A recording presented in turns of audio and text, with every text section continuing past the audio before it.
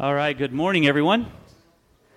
I volunteered myself to be the guy that got us started on time this morning. That was a mistake. Oh, we're only 2 minutes late, Ray. 2 minutes late. Okay. That's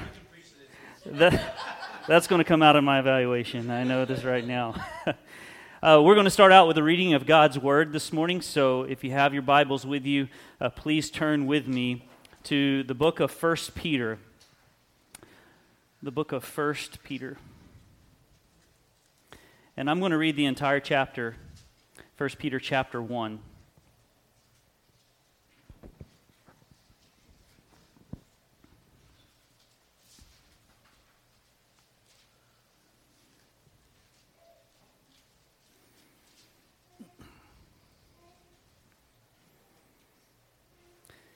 And I know when we sing and worship God through music, we all stand together, and I'd like us all to stand this morning for the reading of God's Word. 1 Peter chapter 1, verse 1. Peter, an apostle of Jesus Christ, to those who are elect exiles of the dispersion in Pontus, Galatia, Cappadocia, Asia, and Bithynia, according to the foreknowledge of God the Father in the sanctification of the Spirit, for obedience to Jesus Christ and for sprinkling with His blood, may grace and peace be multiplied to you. Blessed be the God and Father of our Lord Jesus Christ. According to His great mercy, He has caused us to be born again to a living hope through the resurrection of Jesus Christ from the dead, to an inheritance that is imperishable, undefiled, and unfading, kept in heaven for you, who by God's power are being guarded through faith for a salvation ready to be revealed in the last time. In this you rejoice, though now for a little while, if necessary, you have been grieved by various trials, so that the tested genuineness of your faith, more precious than gold that perishes though it is tested by fire, may be found to result in praise and glory and honor at the revelation of Jesus Christ. Though you have not seen Him, you love Him.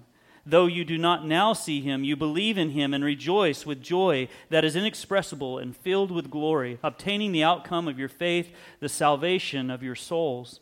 Concerning this salvation, the prophets who prophesied about the grace that was to be yours searched and inquired carefully, inquiring what person or time the Spirit of Christ in them was indicating when He predicted the sufferings of Christ and the subsequent glories. It was revealed to them that they were serving not themselves but you in the things that have now been announced to you through those who preach the good news to you by the Holy Spirit sent from heaven, things into which angels long to look.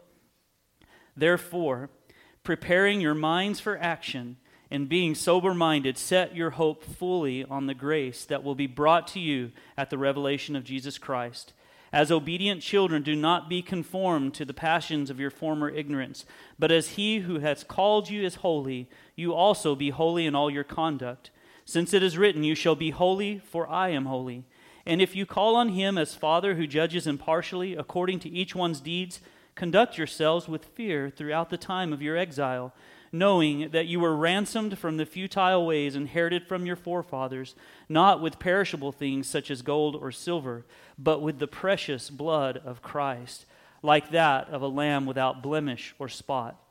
He was foreknown before the foundation of the world, but was made manifest in the last times for the sake of you, who through Him are believers in God, who raised Him from the dead and gave Him glory, so that your faith and hope are in God.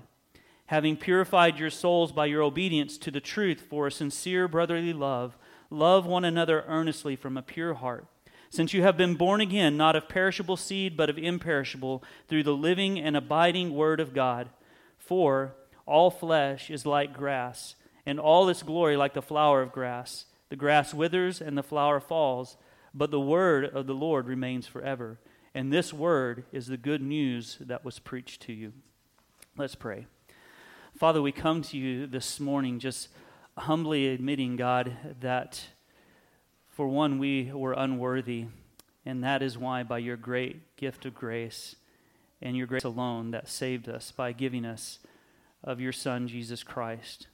And Lord, it is the good news that comes to us through your living word.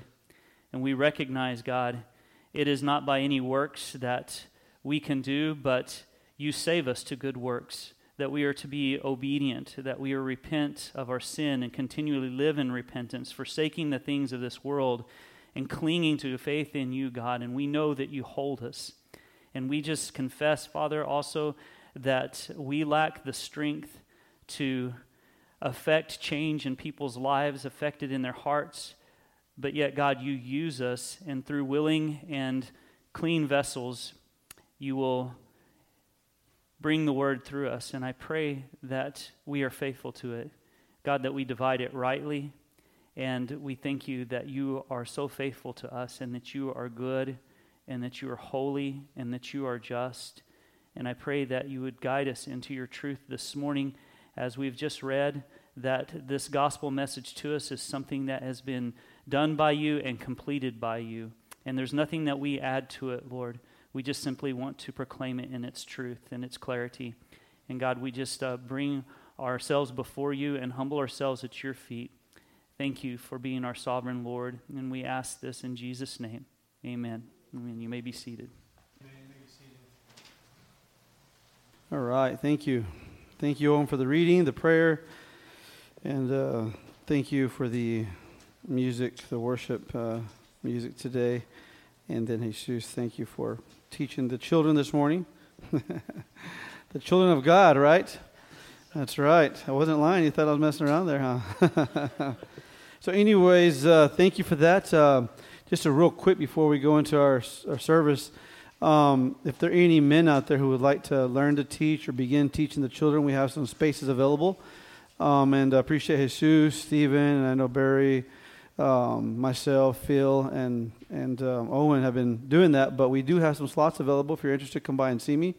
We'll have a discussion, and then we'll see if we can put you on that list. But again, one of the beauties about that is that you never know what's going to come at you. It could be a off-the-wall question. It could be a real deep question, and it's humbling. Or maybe they don't show up, and now you have to teach to the congregation. So being able to learn to adapt and things like that, it's a good spot to learn and to begin to grow in teaching. So we won't let you fail. So if you're interested in that, come out and see us. The next thing is, I think Barry was passing out the vision and values, and Owen earlier. Everybody have one of those? Okay, if you don't have one, raise your hand and we'll get one to you. I think we're good, right? Okay, good. So we printed that up so you could follow along with us, and then also you can take notes. Feel free to challenge us, right? These are the words of man trying to put together a simple guardrail through God's word, and I'll go through that in a minute. And I won't go into the details in some of this because I'm going to talk about them. But again, challenge us. That's what it's there for. Make sure that we are, hold us accountable, as we've talked about the Bereans multiple times. And then also in one of the Thessalonians, 2 Thessalonians 5:21, the Bible tells us to test all things. So make sure that you test us, and that's what we want. We want some faithful studiers of God's word. So before we begin, I just want to say this was as Owen mentioned the last couple times, right? Doing not going to the scriptures directly and doing expository preaching is different. I have not done a topical in so long that my mind struggled with this. And so it was really interesting to see this, right? And so even at the kitchen table, even at the living room couch, when we're instructing, when we're talking to people, discipling, there's always some form of expository preaching, right? You go through a section of verses and you're explaining the points of the Lord, and then you're done, right? But now we've been kind of challenged to bring this topical message, which there's nothing wrong with it, right? As long as we are submissive to the authority of Scripture, as was preached last week, and is that one of the fundamentals of not just a vision and value, but is one of the fundamentals of Christianity, right? That authority of Scripture. So thank you, Owen, for speaking to that. And so today we're going to continue our study in the vision of values of Carlsbad Bible Church, okay? Our vision is how we believe the Lord is guiding us today as pastor elders to lead the flock, okay, which is you guys today and each other. Hold each other accountable. We are not immune to this. This is not just for the sheep, but it is we are sheep and part of the greater picture. Okay, these are all principles taken from Scripture and compiled into a vision for our church, for Carlsbad Bible Church. So as we grow and move forward, it is important to know the direction the Lord wants us to go as part of the universal church in Carlsbad, New Mexico. Okay, there is not just one church that belongs to God, physical church, right? It is the universal church, and we are part of that. Okay. And so that's very important, because if not, you begin to get into legalism and all these other things. But you must understand that the true church is Christ's universal church. And we are privileged to be a small slither of that body of Christ, okay? The universal church. So this is our calling as Carlsbad Bible Church, okay, these vision and values. But with that said, we must remember that Christ is the head. Okay, we as one part of the universal church are one body, but with many members. There are others, right? There are other churches that we seek to. I know I have other pastoral friends that I seek advice. I'll go to Owen or Barry on advice about something. We will complement each other. Okay, so we are to function as one system, working together as a symbiotic organism, okay, intertwined with each other as the Spirit moves forward with the unfolding drama of redemption. There's a bigger picture of this, okay? In the church, there are a variety of gifts, but the same Spirit. Okay, in the church, there are a variety of ministries, but only one Lord. And in the church, there are a variety of workers, but the same God who works everything in everyone. But to each one of us, the Holy Spirit has given us gifts to make profitable the church. If your gifts that you think you have are not being profitable to the church, then they're probably not a gift that you should be exercising, or maybe they're not a gift at all. But again, every gift is going to be profitable to the current day church. This universal church we're talking about, it will be profitable to it. So we believe that God is guiding us through our vision and values to play a part in the bigger picture of the universal church, to express our gifts through the Carlsbad Bible Church as the Spirit works in us to grow the flock forward with these truths, the Scripture. We are to be imitators of Christ. As was mentioned last week, our truth is found in the authority of Scripture. Okay, I think Owen mentioned one of the 5 solas, which is sola scriptura, which is Scripture alone. The vision and values are guardrails to guide the flock on what we believe the Lord wants us to focus on, but our consciences are bound to Scripture alone. So again, that's why we want you to test this stuff, this vision and values in front of you, just in case we may miss the prize slightly. But evaluate it. So as we go through this, think of this. Our vision is, so Christ is the head of the church, right? The foundation was laid by the apostles. The pillars, or Christ is the cornerstone. The teaching of the apostles are the pillars, right? Now imagine in this building a family sitting at the kitchen table. Inside this building there's a kitchen, there's a table, a dinner table. And you have a father there and the wife next to him and the children around him listening and watching. And the father is instructing them and training them in the ways of the Lord. Okay? This should be a familiar picture for us men. Okay? Should not be a foreign thought. But within the foundation, those cornerstones, this father is molding and guiding his children in the way he knows best around that foundation and around these pillars, okay? And submitting himself under Christ. Well, that's what these vision and values are for us to you.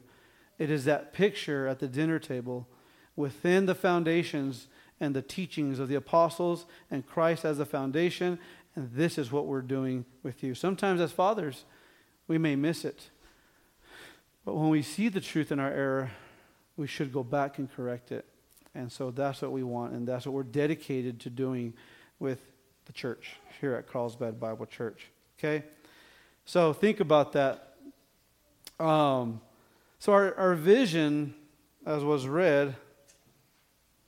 So our vision, if you look at that paper in front of you, our vision is that we exist to glorify God as a Christ-centered church who is faithfully committed to a high view of God, okay, and His Word through expository preaching while equipping the saints to advance the cause of Christ both in our community and around the world. So that is what we'll do. That is what our mission is. As Owen mentioned a couple weeks ago, if we veer off, then we expect to be held accountable. If there's a ministry brought to us, then we need to evaluate it through this, because we feel that God and the universal church is guiding us to play this part in discipling His people, His sheep. So as was mentioned before, we will use our vision and values to hold us accountable to what we believe our calling as a church is. The first pillar that Owen talked about was the authority of Scripture. Okay, we reviewed this last week. If we don't get that one right, then the rest of what we'll discuss today won't matter. Okay, there has to be an ultimate authority so that our opinions and emotions do not become that authority. So now today, if you look at your sheet there, the second value or pillar is being gospel-centered. Is on being gospel-centered. So today I've been assigned this topic, which I'll hopefully do my best to represent it right. And so let's read it. So it says, we value the gospel of Jesus Christ because it is His greatest work. Therefore, we are committed to proclaim the gospel, which offers life to unbelievers and security to believers. Our services will display the gospel through our singing and preaching of the word. Our church community will reflect the glory of Christ as we love, worship, disciple, and focus on the mission of the gospel. We will train our people to be mission-minded as they live their everyday lives so that Christ is seen through them by the outside world. The gospel is what creates the true church. It sustains the true church. It separates the true from the false churches, and it produces eternal change. Therefore, we will defend it. We will share it. We will suffer for it. We will not be ashamed of it. We will preach it and guard it until the return of our Lord. Man, what a challenge, right? I think we bit off more than we can handle there, Owen. Barry. No, but again, the authority of Scripture and now the gospel-centeredness of Christ in all that we do. Okay? So, there is so much to be said here, so I'm going to just graze over these topics. I'm going to maintain the traditional expository style, even though this is not Scripture. I'm going to try to go through each one of these and talk about them briefly. It's important that we understand why they are here and why we pin them down. And so we will start out with the gospel of Jesus. We value the gospel of Jesus Christ, okay? So in Romans chapter 1, verse 9, you don't have to go there. I'll read it for right now. It says, "For God, whom I serve in my spirit in the gospel of His Son." So this is the gospel of Christ. And it says, "is my witness as to how without ceasing I make mention of you." And then we look at 2 Corinthians 2:12. It says, "Now when I came to Troas for the gospel of Christ, and when a door was opened for me in the Lord," so the gospel of Christ again. 1 Thessalonians 3:2 says, "And we sent Timothy, our brother and God's fellow worker, in the gospel of Christ to strengthen and encourage you as to your faith." So the gospel is the gospel of Christ. It is the gospel of the triune God, we'll see in a minute. In Luke chapter 2, the gospel is good tidings of great joy for all people. In the Old Testament, it was foretold in Isaiah chapters 41, 52, and 61. In Hebrews chapter 4, it tells us that it was preached to both the Old Testament and New Testament people. The gospel exhibits the grace of God in Acts 14 and chapter 20. The gospel reveals the glory of God in 2 Corinthians chapter 4. And the gospel was preached to Abraham. Galatians 3:8 says, "And the Scripture, foreseeing that God would justify the Gentiles by faith, proclaiming the gospel beforehand to Abraham, saying that all nations will be blessed in you. It was then first was given to Abraham. It was given to the Jews first, Luke 24, then to the the Gentiles in Galatians 2. Okay? So the gospel is the gospel of Christ. Belongs to no other. There are counterfeits, and we'll get to in a little bit. But it's important. There's only one true gospel. And that's why everything must be gospel-centered. It must saturate everything we do, from living at home to functioning as a body of believers. Now, the second point is, because it is his greatest work. Okay? Now let's turn to Titus. I want you to turn to Titus.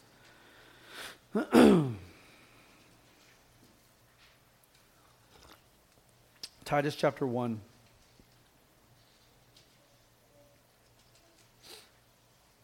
The greatest work of God is the gospel.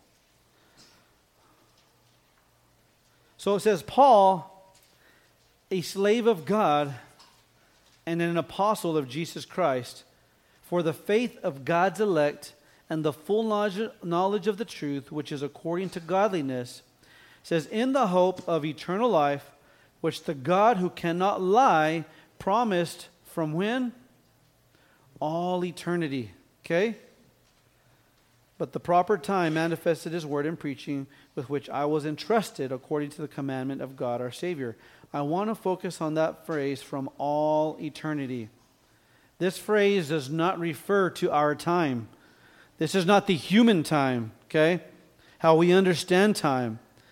This time from all eternity is different than the time created in Genesis chapter 1. In the beginning is when time was created. God created the heavens and the earth, right? That's when time, as we know it today, was created. Here it says, from all eternity. It means before time began. As we said earlier, God revealed his plan of redemption to men of the Old Testament. The gospel was first proclaimed in Genesis. We saw that. And then, so remember, this plan was made within the Godhead before anything was created. God the Father, the Son, and the Holy Spirit came up with the plan of redemption, okay, to glorify themselves, to glorify God. And then now, here we are today. We look at Hebrews 13:20. Look at this one as well. I won't have you go to much scripture. You can go back and listen to the message. But Hebrews 13, this concept is important to understand that God's greatest work was predetermined before time began. Hebrews 13:20 says, now the God of peace, who brought up from the dead the great shepherd of the sheep through the blood of the eternal covenant, our Lord Jesus Christ. This covenant that the triune God made within himself, the Father, Son, and Holy Spirit, is now complete. The great work of God was conceived in eternity past. Now, we fast forward to 1 Corinthians chapter 15, and we hear the voice of Paul reminding us of the completion of this great work. In fact, he's reminding the Corinthians because they are forgetting about the value. They are forgetting about the gospel. It's a secondary thing to them, so Paul is chewing them out. And in 1 Corinthians chapter 15, verses 1 through 4, he says, now I make known to you, brothers, the gospel which I proclaimed as good news to you, which also you received, and which also you stand, by which also you were saved, if you hold fast the word which I proclaimed to you as good news, unless you believed for nothing. All right. For I delivered to you for I delivered to you as of first importance what I also received, that Christ died for the sins according to the Scriptures. Okay? This covenant that was made in eternity past, we see him completing it here. He died for our sins according to the Scriptures, and that he was buried, and that he was raised on the third day according to the Scriptures. Again, to defeat death. Okay? So we see this great plan, this great work that was conceived before eternity past, in eternity past, now taking place in our time. The covenant made in eternity past with the Godhead was fulfilled in human time. And now we just wait for the Lord to return for His gift, the universal church, which we speak of today. So because of that, it says, therefore, we are committed to proclaim the gospel.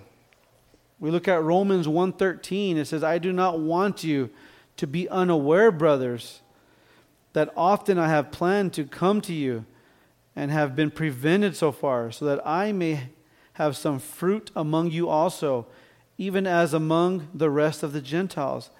He says, I am under obligation both to Greeks and to barbarians, both to the wise and to the foolish.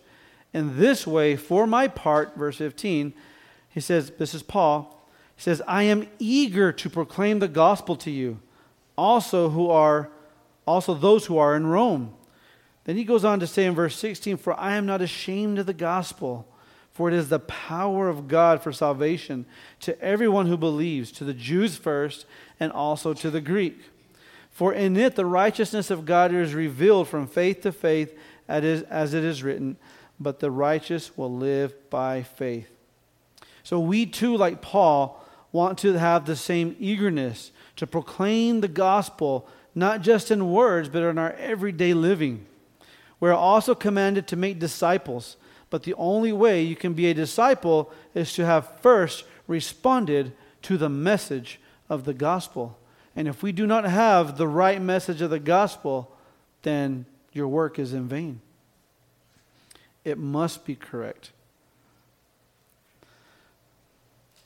And because of that, if it's correct, it offers life to unbelievers. If it's not correct, it will not offer life to unbelievers. If we look at 2 Timothy 1:10, turn there in your Bibles. 2 Timothy 1:10. Says more of a Bible study than it is, your expository style, but we'll be flipping a lot. 2 Timothy 1:10. It says, but now has been manifested by the appearing of our Savior Christ Jesus, who abolished death and brought life and immortality to light through the gospel. Brought life and immortality to light through the gospel, for which I was appointed a preacher and an apostle and teacher. Okay? Church, if you have been regenerated, you should understand the depth of sin, the sin we came from, right? If you are a Christian and you look back at your life, you understand. You understand even today that you struggle with the temptations, with sin. So you should understand this gospel, this life. We were dead in our sins. We were enemies of God. But now we have been brought to life through the gospel of Jesus Christ, our Lord and Savior. What a blessing it is to be on this side of the cross. We can look back and see what Christ has done. But to be before the cross, to look forward to this hope, now we know that it's happened. We know that God is faithful to His word. And now this plan of redemption has come to unfold through the resurrection of Christ. The unbelievers. The gospel offers life to unbelievers. We should have a passion for them. We should teach. We should preach. We should always live our lives so that way people are drawn to God through the gospel-centered life. Next, we see the security to the believers, this gospel-centeredness. So let's take a look real quick at John chapter 10, verse 22 through 30. John chapter 10, verse 22 through 30. It says, at the time, I'm going to read a little before to get to context, get us some context. At that time, the feast of the dedication took place at Jerusalem. It was winter, and Jesus was walking in the temple in the portico of Solomon. The Jews then gathered around him and were saying to him, How long will you keep us in suspense?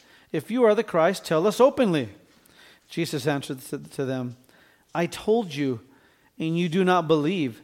The works that I do in my Father's name, these bear witness to me." He said, if you would pay attention to the miracles, signs, wonders, and miracles that I'm doing, you would know that I come from the Father, right?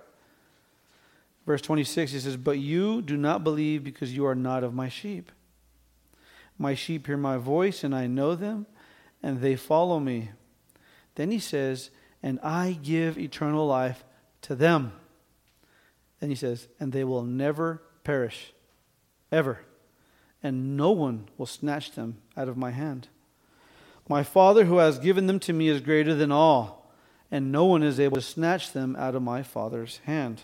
I and the Father are one." Okay, he's talking about his true sheep.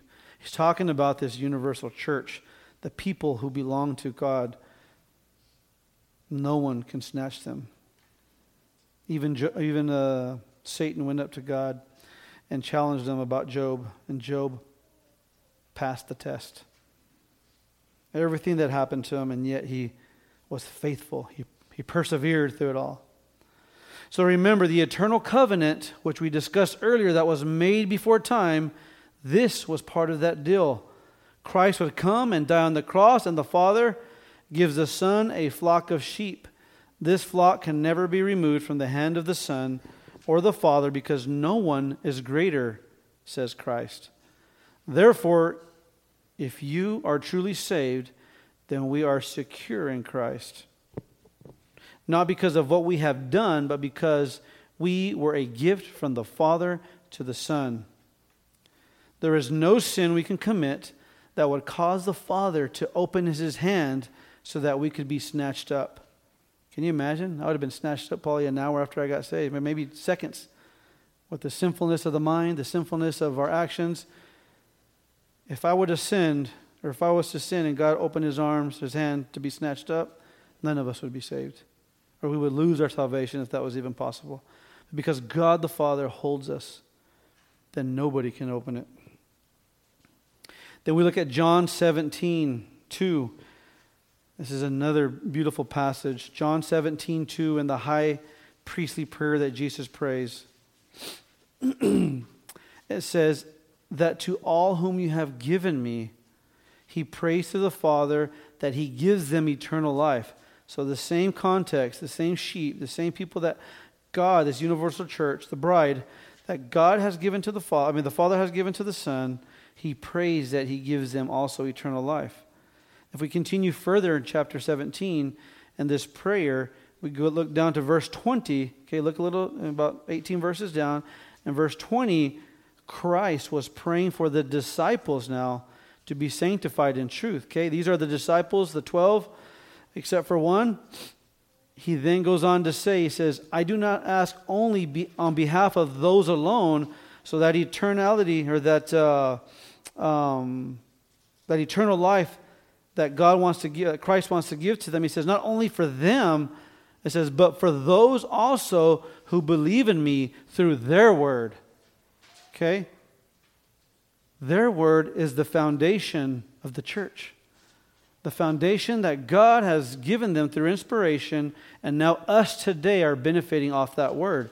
So for those also who believe in me through their word. We are those who believe through their word. It says, church, we are secure in Christ if you are genuinely saved. Again, this is a high level, big picture. I want you to understand this covenant. I'm not here to debate any other item, but that God made a deal with himself. He made a covenant. And you see this interaction. The Father gives the Son this people, and he holds this group of people to show him that he was committed, just like Christ gave us the Holy Spirit to show us that he would come back for us. When we got saved, the Holy Spirit was placed into us as a promise ring that he would come back for his bride. And this, in a sense, is the same type of example we see between the Father and the Son. So we see that the gospel of Christ is the foundation of it all. This is God's greatest work, and Satan knows it as well. there are many false religions that he has spawned out there. Some created here in America, some created across the sea. But Satan is faithful to his job, and he's good at what he does. And within those religions, there is a false gospel. If we get this wrong too, just like the authority of Scripture, then we are not serving God, the God of the Bible.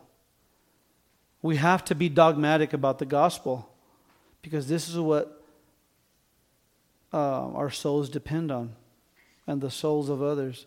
The foundation of our church. If the gospel is wrong, then it is all in vain. Who wants to be the Matthew 7, right? Where we go up to Christ and we say, Lord, Lord, didn't we do these things in your name? We preached your word. We even did signs, wonders, and miracles. And Christ's like, I don't even know who you are. Man, what a disappointment. We do not want to be that group of people. It is important. And that's why here at Carlsbad Bible Church, we will preach the true gospel. Because not only our souls are at stake, but your souls as well. And those that you talk to, and those that you live out your life for, at work, at home, on your own, to sanctify yourselves as you study and read God's word and sing music that is ingrained with this truth. That is important. We must be dogmatic about this. If we look at Matthew 24,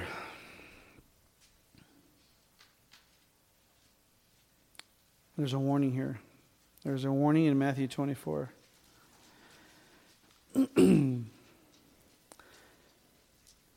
It says, then if anyone says to you, behold, here is the Christ, or there he is, it says, don't believe him. For false Christs and false prophets will arise and will show great signs and wonders. You get that? They will be doing signs and wonders. Don't think that everything you see on television, everything you see in the modern day church are of God. God says they're going to be doing these things, signs and wonders, so as to deceive you. That's the whole purpose of this. This is a false gospel, and it is done to try to trick us. Then Christ says here, if it is possible, even the elect. It cannot deceive the true universal church. Can it infiltrate it? Can it stain it? Probably, because of us.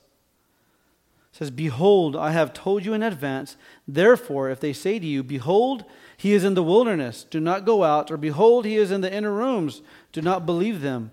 For just as the lightning comes from the east and appears even to the west, so will the coming of the Son of Man be. Okay? So there is that warning. The next warning we see is in Galatians chapter 1. Galatians 1. He says, I marvel that you are so quick. 1:6, I'm sorry. Galatians 1 verse 6. And this is Paul upset again at the Galatian church. Peter's in the background supporting them. And he is frustrated. He is heated up. He says, I marvel that you are so quickly deserting him who called you by the grace of Christ for a different gospel. Church, Satan is at work. There's a different gospel, which is really not another. Only there are some who are disturbing you and want to distort the gospel of Christ. But even if we or an angel from heaven should proclaim to you a gospel contrary to the gospel we have proclaimed to you, let him be accursed, or an anathema. Okay? Let him be accursed. This is like the worst of curses. This is the fullest curse. Let him be accursed. As we have said before, I say again now, if any man is proclaiming to you a gospel contrary to what you receive, let him be accursed. He says it twice. If God's word says it once, it's important. If he says it twice, it's really important, right? Verily, verily, I say unto you, Christ says throughout the Gospels. But here, Paul repeats it twice. Truly, truly. It's important. The warning here There is no other gospel but the one true gospel, which we are dedicated to here at the church. So, all right. This next section is a little bit different perspective. Kind of changes gears a little bit. It's more the internal church. But we see here, our services will display the gospel through our singing and preaching of the word. We as a church have taken the position that anything sung or spoken about in front of the congregation is a form of instructing God's truth. I've been here at Carlsbad Bible Church for about 4 years, and I've watched this statement be true. I have watched Stephen as the worship guider, leader, manager, however you want to look at him. I've seen this change over time. I've seen God's word mold his heart and begin to be convicted about the things that maybe they were singing in the past. And now I see that every song that is preached is a careful examination of the words and Scripture. I myself bear witness to this. They were already doing expository preaching before I got here, but you heard the testimony of the church and how it began in a home Bible study due to a challenge of expository preaching. And that is what we see today. Our services will display the gospel through our singing and preaching of the word, because the gospel is intertwined throughout all of Scripture. It is His love story to us. So we have to be submissive to it. We have to teach it. So our services will display the gospel through our singing and preaching of the word. We as a church, again, like I said, have taken this position, and we will move forward that way. Whether it's the singing of songs, teaching of the children, as you saw earlier, or preaching it, it must all be tested and reflect the truth of God's word. As shepherds of the flock, we are to protect it and feed it. Okay, we, as the pastor elders, are to protect the flock that God has given to Carlsbad Bible Church. The next point here is our church community will reflect the glory of Christ as we love, as we worship, as we disciple, and focus on the mission of the gospel. If we look at 1 Timothy 1:13, remember 1 Timothy is a letter written to the church leaders. So I kind of take this as Tim talking to us directly as the pastor elders of Carlsbad Bible Church. 1 Timothy 1:13, it says, hold to the standard. What is the standard? It is God's word, right? Hold to the standard of sound words which you have heard from me, okay, in the faith and love which are in Christ Jesus. We are held accountable as leaders to hold the standard of God's word up to you. When we are obedient to God's word, we glorify Him to the fullest. So this is a challenge to us, that we hold God's standard high, God's word high to you. We are called to be of one mind, so that way we can glorify God, we can glorify Christ. You don't have to turn there, but I'll read it. Romans 15:5, it says, now may the God of perseverance and encouragement grant you to be of the same mind with one another according to Christ Jesus. So that with one accord you may with one voice glorify the God and Father of our Lord Jesus Christ. Our church community is to reflect the glory of Christ together as one mind. Our example to others around us, right? Both saved and unsaved. We should be an example to those around us, saved and unsaved, so that we can glorify God in our lives.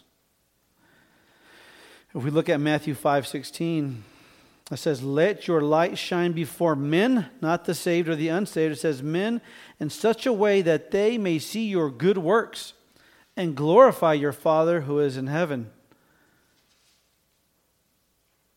So that they may see your good works. Are you the same person at work like you are at home, in the church on Sunday mornings? It's important. We want to saturate your minds as Carlsbad Bible Church with God's truth, that no matter where you go, you will always reflect God's truth. And not only that, that you'll have a desire to go home and study God's truth because you're being challenged. It's important. This is just a tool. But your relationship with God will determine on how you manage it at home.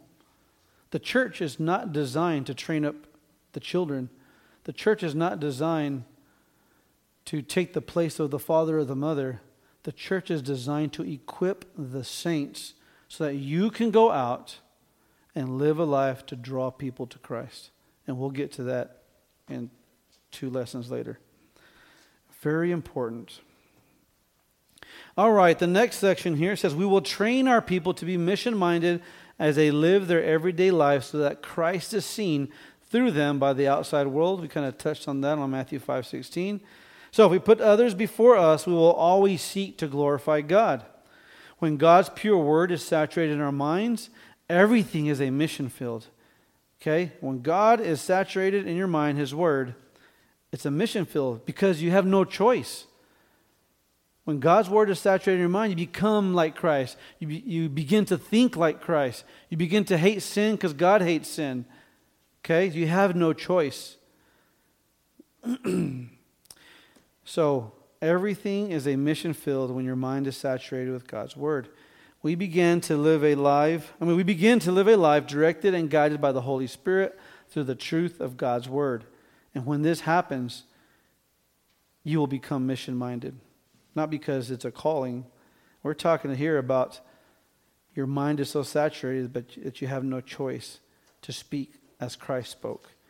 In scenarios, in situations, you will give biblical wisdom, biblical counsel, not because you are great, but because the word that is saturated in you is great. That's why. And you have learned it. As I mentioned earlier, we are to be the salt and light of the world.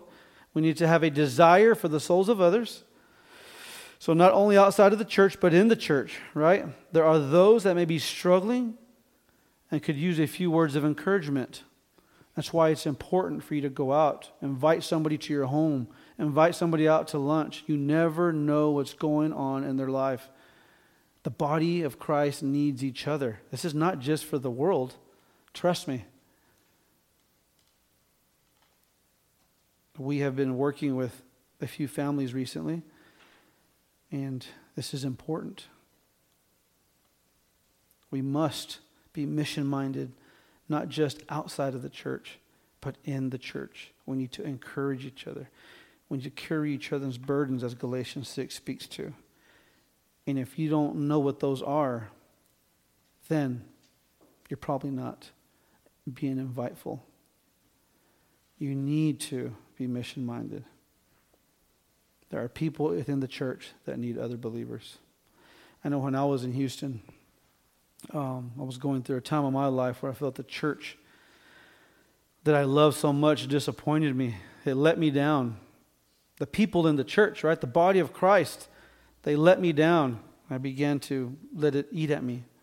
I began to change. My heart began to harden. I did not disqualify myself or fall into sin except for the disobedience of God in having fellowship with believers. It began to affect my family, the way I was teaching them. And it was not good.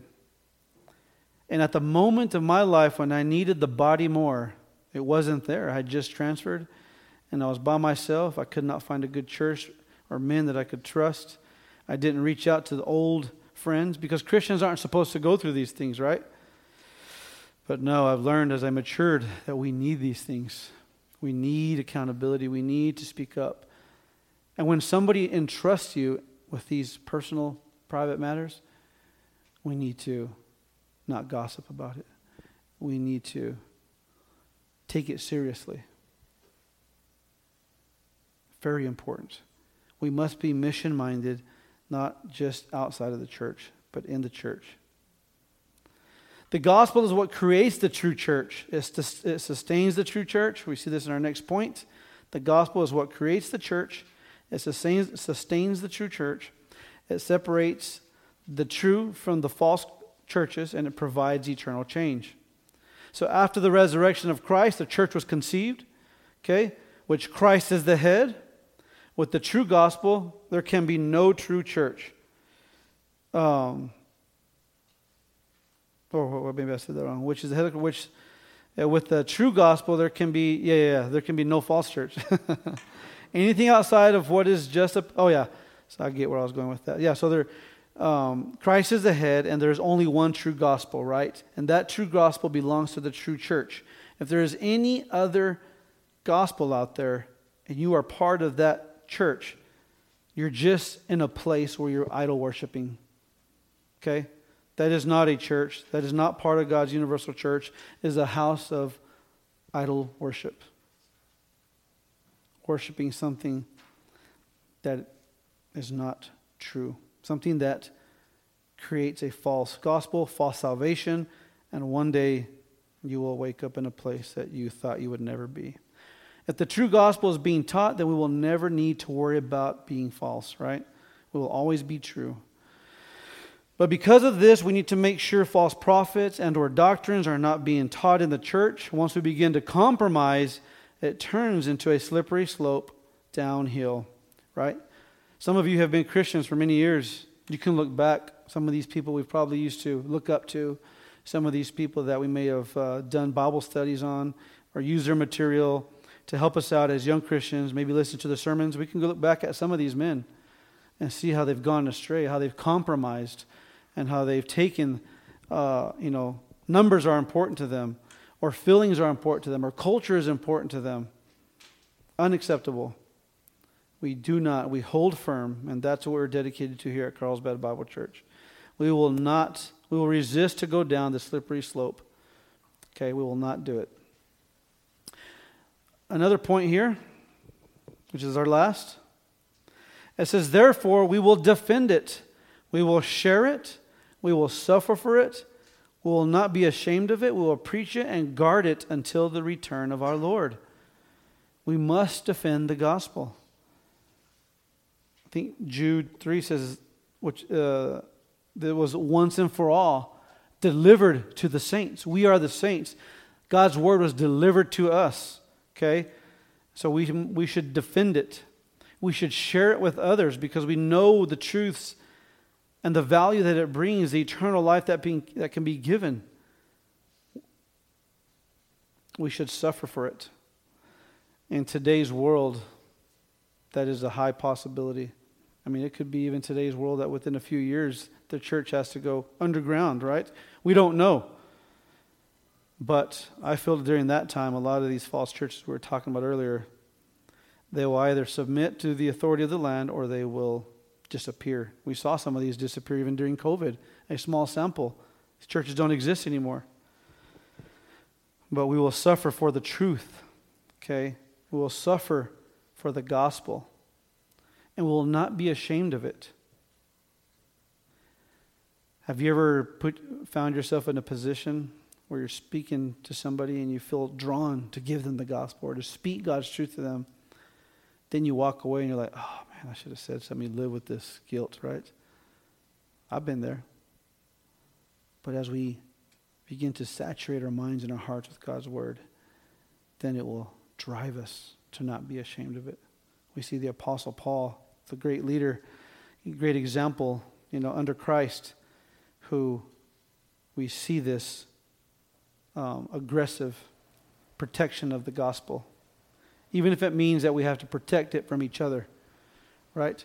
One of the things I tell my children as they begin to date or they begin to talk to the opposite sex, right? These emotions come up and I tell them, look, my job is to protect you even from yourself.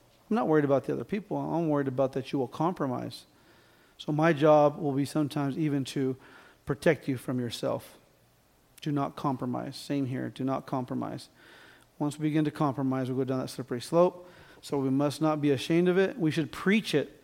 Are you telling it to others verbally or by the way you live your life? Are they seeing you and saying, man, I've been around that person for 2-3 years now, and that is a great example of a Christian? Or are you just the typical, see, that's why I don't serve God because you have hypocrites like that. Don't be that person. Preach it not through words, but also through your life. And then we are supposed to guard it until the return of the Lord. There's a pastor that has been an impact in my life, but I remember him giving a speech one time that he came into, the ministry thinking, man, we're going to protect doctrine, we're going to protect, the church. And over the last 50 plus years, he's spent pretty much his full ministry defending the gospel. Especially now, it's getting worse and worse and worse. The gospel is at stake here. The truth is at stake here. And we must not submit. So again, let's go to Mark 8. Well, I'll read it to you so you don't have to go. This is the last section here, or last verse I'll read. It says, Mark 8, verse 34 through 38. It says, and he summoned the crowd with his disciples and said to them, if anyone wishes to come after me, he must deny himself and take up his cross and follow me. For whoever wishes to save his life will lose it, but whoever loses his life for my sake and the gospel's will save it. For what does it profit a man to gain the whole world and forfeit his soul? For what will a man give in exchange for his soul? For whoever is ashamed of me and my words in this adulterous and sinful generation, the Son of Man will be ashamed of him when he comes in the glory of his Father with the holy angels. Whew. What a warning, right? What a warning. So let's read this one more time. Look at your sheet there. So we value the gospel of Jesus Christ because it is his greatest work. Therefore, we are committed to proclaim the gospel, which offers life to unbelievers and security to believers. Our services will display the gospel through our singing and preaching of the word. Our church community will reflect the glory of Christ as we love, worship, disciple, and focus on the mission of the gospel. We will train our people to be mission-minded as they live their everyday life so that Christ is seen through them by the outside world. The gospel is what creates the true church. It sustains the true church. It separates the true from the false churches, and it produces eternal change. Therefore, we will defend it, share it, suffer for it, not be ashamed of it, preach it, and guard it until the return of our Lord. Let's pray. Heavenly Father, we thank you for this day, Lord. We thank you for the challenge today, Lord, of being gospel-centered, Lord, as a church in our lives. We thank you, Lord, for the reminder of salvation of the gospel. We kind of touched on many things, Lord, and just grazed through it all. This is just but a small example. Each one of these topics, Lord, can be taught for months. But the gospel is so rich, Lord. I pray, Lord, that our lives are centered with the gospel. I pray that our church is centered in the gospel. I pray, Lord, that you protect us from error. Help us to never go down the slippery slope, Lord, to never compromise. Help us to be faithful to you, Lord. No matter if there's only one person in the audience, we must be faithful to you. I pray, Lord, that you hold us accountable. We would rather have the doors closed than preaching a false message, Lord. Lord, we thank you. We love you for what you've done for us. I pray that you mold us through your word as we continue to live out our lives. Help us to have opportunities, Lord. Help us to have a